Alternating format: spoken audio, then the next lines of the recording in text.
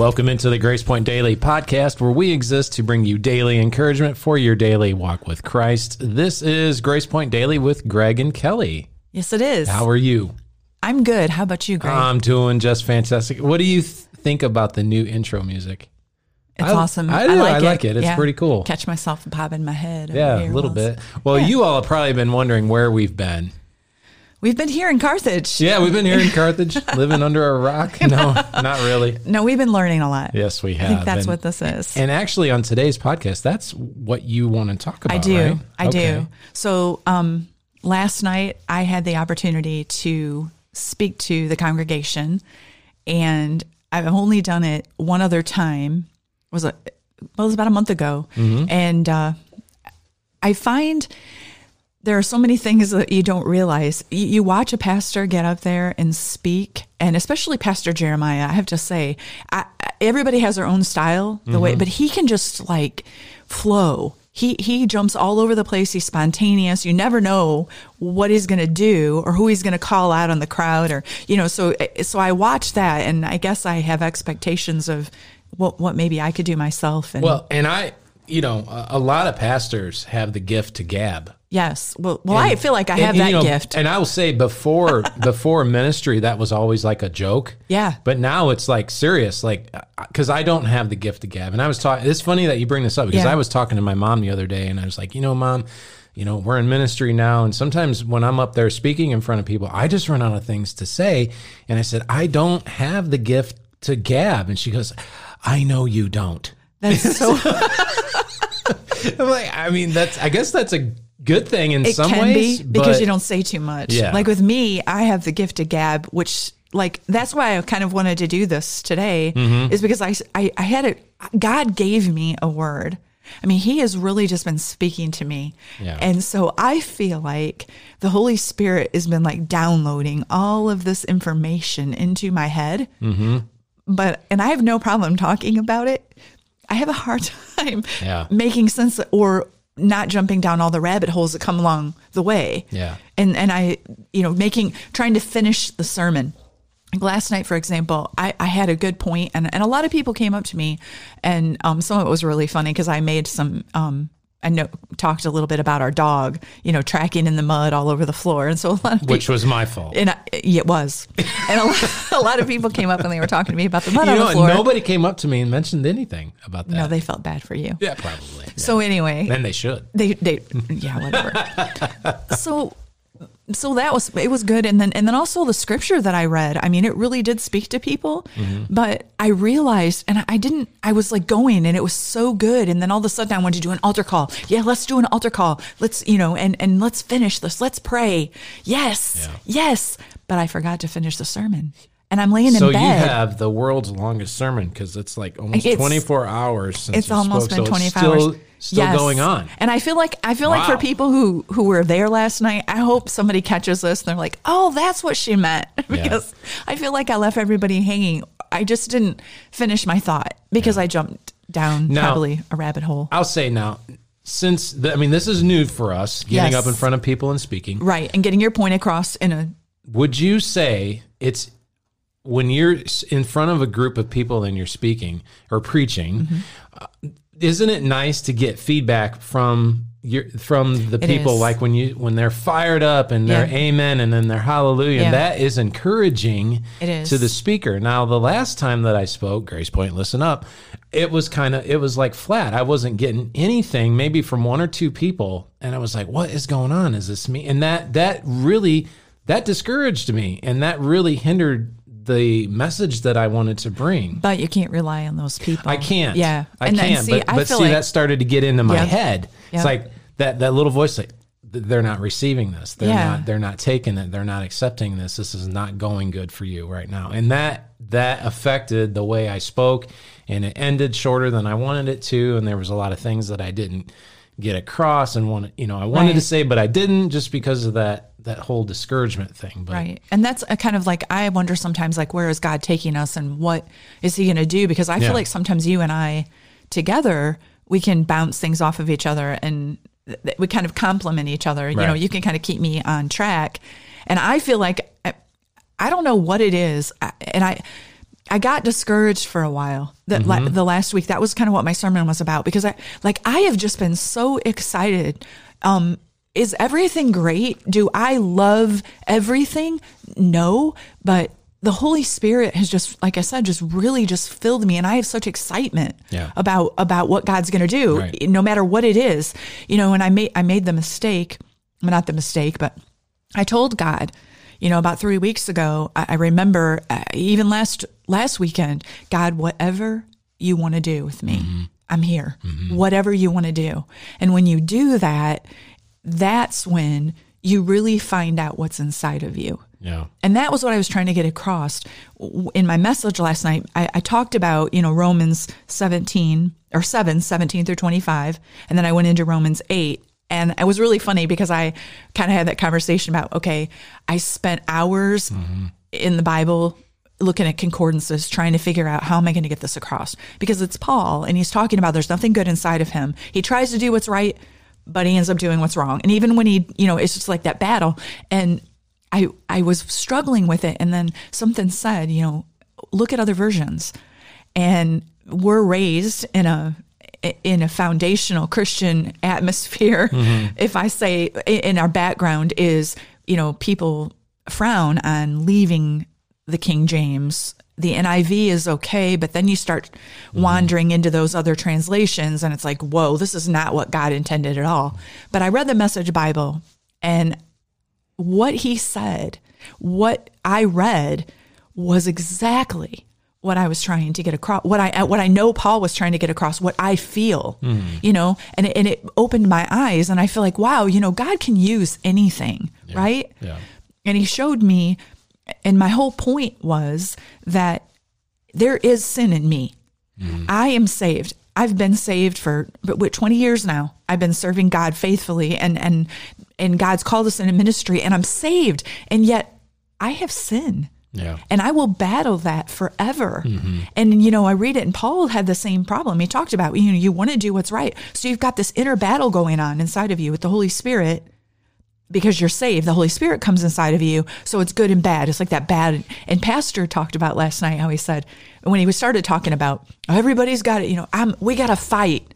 And he was talking about watching wrestling and boxing. And I thought, oh my goodness, that has got nothing to do with me. I hate fighting. I hate it.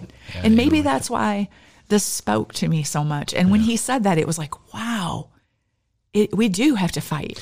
Do you ever think there are times I know for myself, but maybe for you too, you just have those days where, like you said, we're sinners by nature, and you're right. And it rises up. And sometimes, do you ever get to the point where you're like, I just don't care.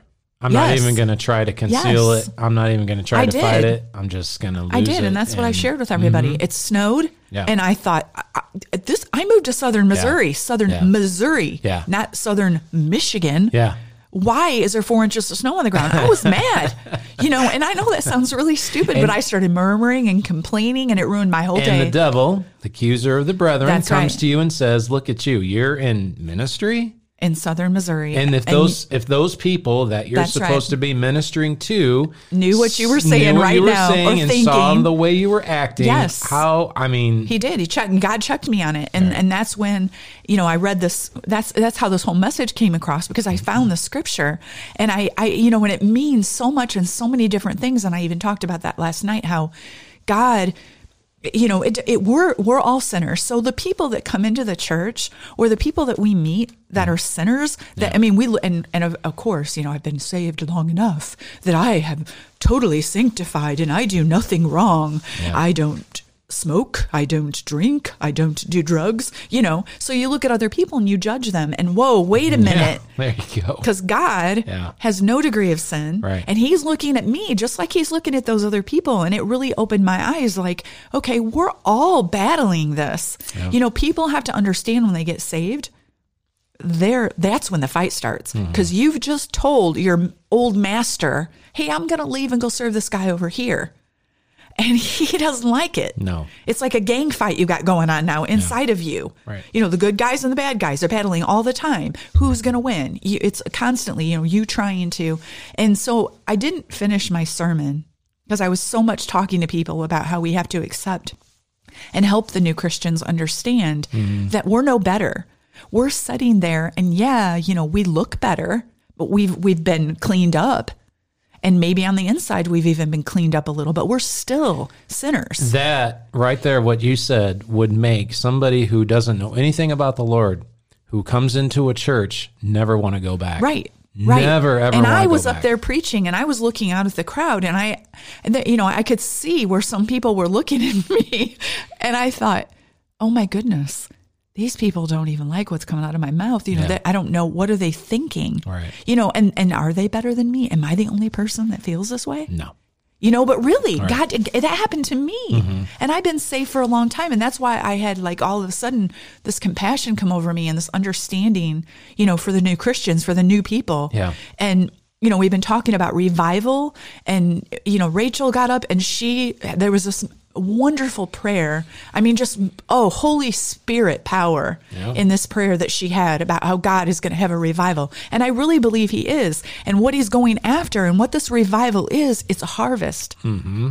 And if you're a Christian and you're not doing what God has called you to do, and everybody is called to the Great Commission, everyone is called to tell. If you're not doing it, then I question whether or not you're going to be a part of this, because God is going to move and he's going to save people. And it's going to be people that you are scared of, like, gangsters and all these people, but he's going to do it. And I'm excited and I want to be a part of it. Yeah. And so what I didn't finish in my sermon last night, which I feel like I need to share. And you're going to finish it now. Now I'm going to tell you, yes, because I have my points. So it's still going on. I talked to Pastor Jeremiah today and I said, okay, so how do you know? I didn't want to look back at my notes and stop to read, because then you lose people, right. And so the speaker, so where I was going with it is, a way that we battle, when we battle that, what we have to do then is pray.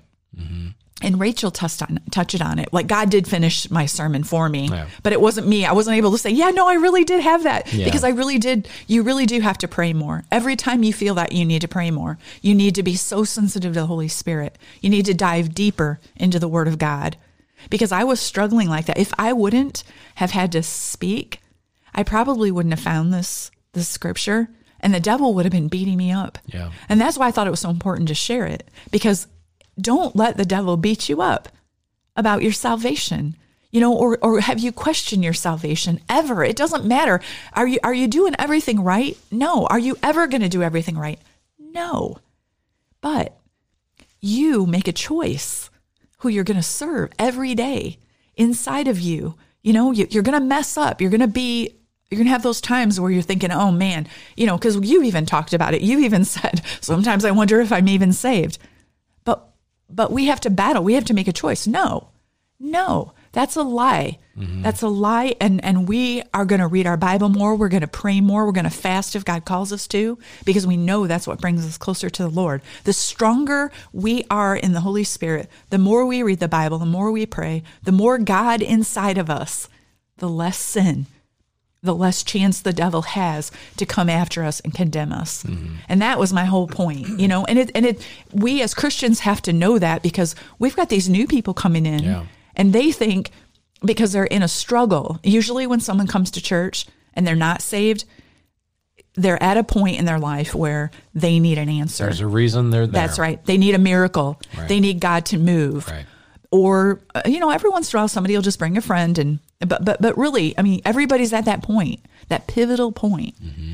And we have to be able to tell them, hey, listen, God's the answer, but here's what you're going to have to do after you get saved, to stay saved, to follow through, to keep your salvation, to keep moving forward, not to stay saved, but to keep moving forward in God. Right. Because if you don't feed the Holy Spirit, if you don't feed the good, the bad just overtakes. Right. Well, so, in going with that, we need the older women in the church to be the spiritual mothers of these people, the older men to be the spiritual fathers. And we can't be done. We can't say, I'm tired and I can't do this. And, I get it, because we moved here and this is our family. Yes. We left our family. This is our family at church. Mm-hmm. We have nobody but the people at the church. That's right. the people at the church who have lived here their whole lives, they have families Yes. outside of that. So you just really got to pray. And if God is saying to you, hey, why don't you go over to that person? I mean, God will always set it up. If you have kids and they're at church and they don't come that week and somebody else comes and God kind of pricks your spirit and says, hey, you should go ask that person out to lunch. That's what you should do. Discipleship. Exactly. That's it. Exactly. And just even if, I think sometimes we let the devil tell us that we're not important in the church, and I know, you think that someone else is going to do it, like, okay, well, I don't have to worry about it because she'll do it, or Pastor Rachel will go over and talk to them. Yeah. And I've even been guilty of that, because when people get saved, I want to go over and I want to just hug them but I don't know what to say. When I think, do other people? I think it's important to give new believers a little bit of space too, instead of smothering them. And just say hi to them. And yeah, because I remember when I first got saved, there was a guy that just like globbed onto me, and he would try to get me into like some Amway stuff and all that. Yeah. I mean, like immediately, I just got saved. I just started going to church, and it was like wham. I was smart enough to realize, okay, what he was kind of up to, what his angle was, but I mean, maybe not every new believer is, you know what I'm saying? Well, I guess that's the thing, is that's why we as the church have to be in prayer for those people. Right. Because you're right. You're absolutely right. Yeah. Something like that can happen. Scare them away and turn them off, man. Right. That's why prayer and God's word. Right. And just keep it in that. But I guess I just wanted to make sure that everybody knew I didn't really mean, I guess I felt like when I woke up this morning, I felt like I had said, I told people, I'm a sinner and we're all sinners, but I never told them how to fix it, like, okay. I really did get over it. Welcome to church. My name is Kelly and I'm a sinner. Have a great evening. Yes. And you're a sinner too, just so you know. I know you're a sinner. Thanks for coming. I'm calling you all out. All right. Well, so are you happy? I feel you closed it now? I feel like I closed it. Well, what can I do about my sin problem? What would you tell me? I mean, what do I have to do? You have to read the Bible. You need to get into your word and you need to pray. Do I need to give my life to Jesus? Well, if you're not saved, you do, yeah. That's what I was going for. That's what I was going for. Okay. I was thinking of you because you said I. know. If you would have said, so if a person. Yes. Yeah, you're a really funny guy. Hey, looks aren't everything. All right. Well, how do you think the people received your message last night? I thought you did great. I feel like it was good. Like I said, if you haven't read that scripture, and it's Romans 7 and 8. And I was just in the messing Message with Bible. you this morning too, by the way, when you said I didn't finish my sermon last night, and I went, "Oh yeah, I didn't think you did." I was just messing around with you. Yeah, it was great. I feel like here's the thing that I'm learning about preaching or sharing the word of God. As long as you are following the Holy Spirit, it's not about you. Yeah. God didn't need me to finish it because I feel like it was kind of like last night was awesome because it was like a tag team kind of thing, right? So pastor gets up and he's talking and he's sharing scripture and he's talking about fighting. And then I get up and I get to share my word. And then, you come up and you're playing awesome music and people are at the altar. And then Rachel comes and closes it with this awesome, just bring us into revival prayer. Yeah. And I feel like here's what it was. I, in myself, didn't feel like I finished. I was disappointed in myself, but I know that last night was an awesome Holy Spirit service. It was good. It was. So you said everything that the Lord wanted you to say. I did. I guess and looking back, I suppose I did. Are you happy? You got to close your sermon now. Greg, I'm always happy. Well, okay. Are you relieved?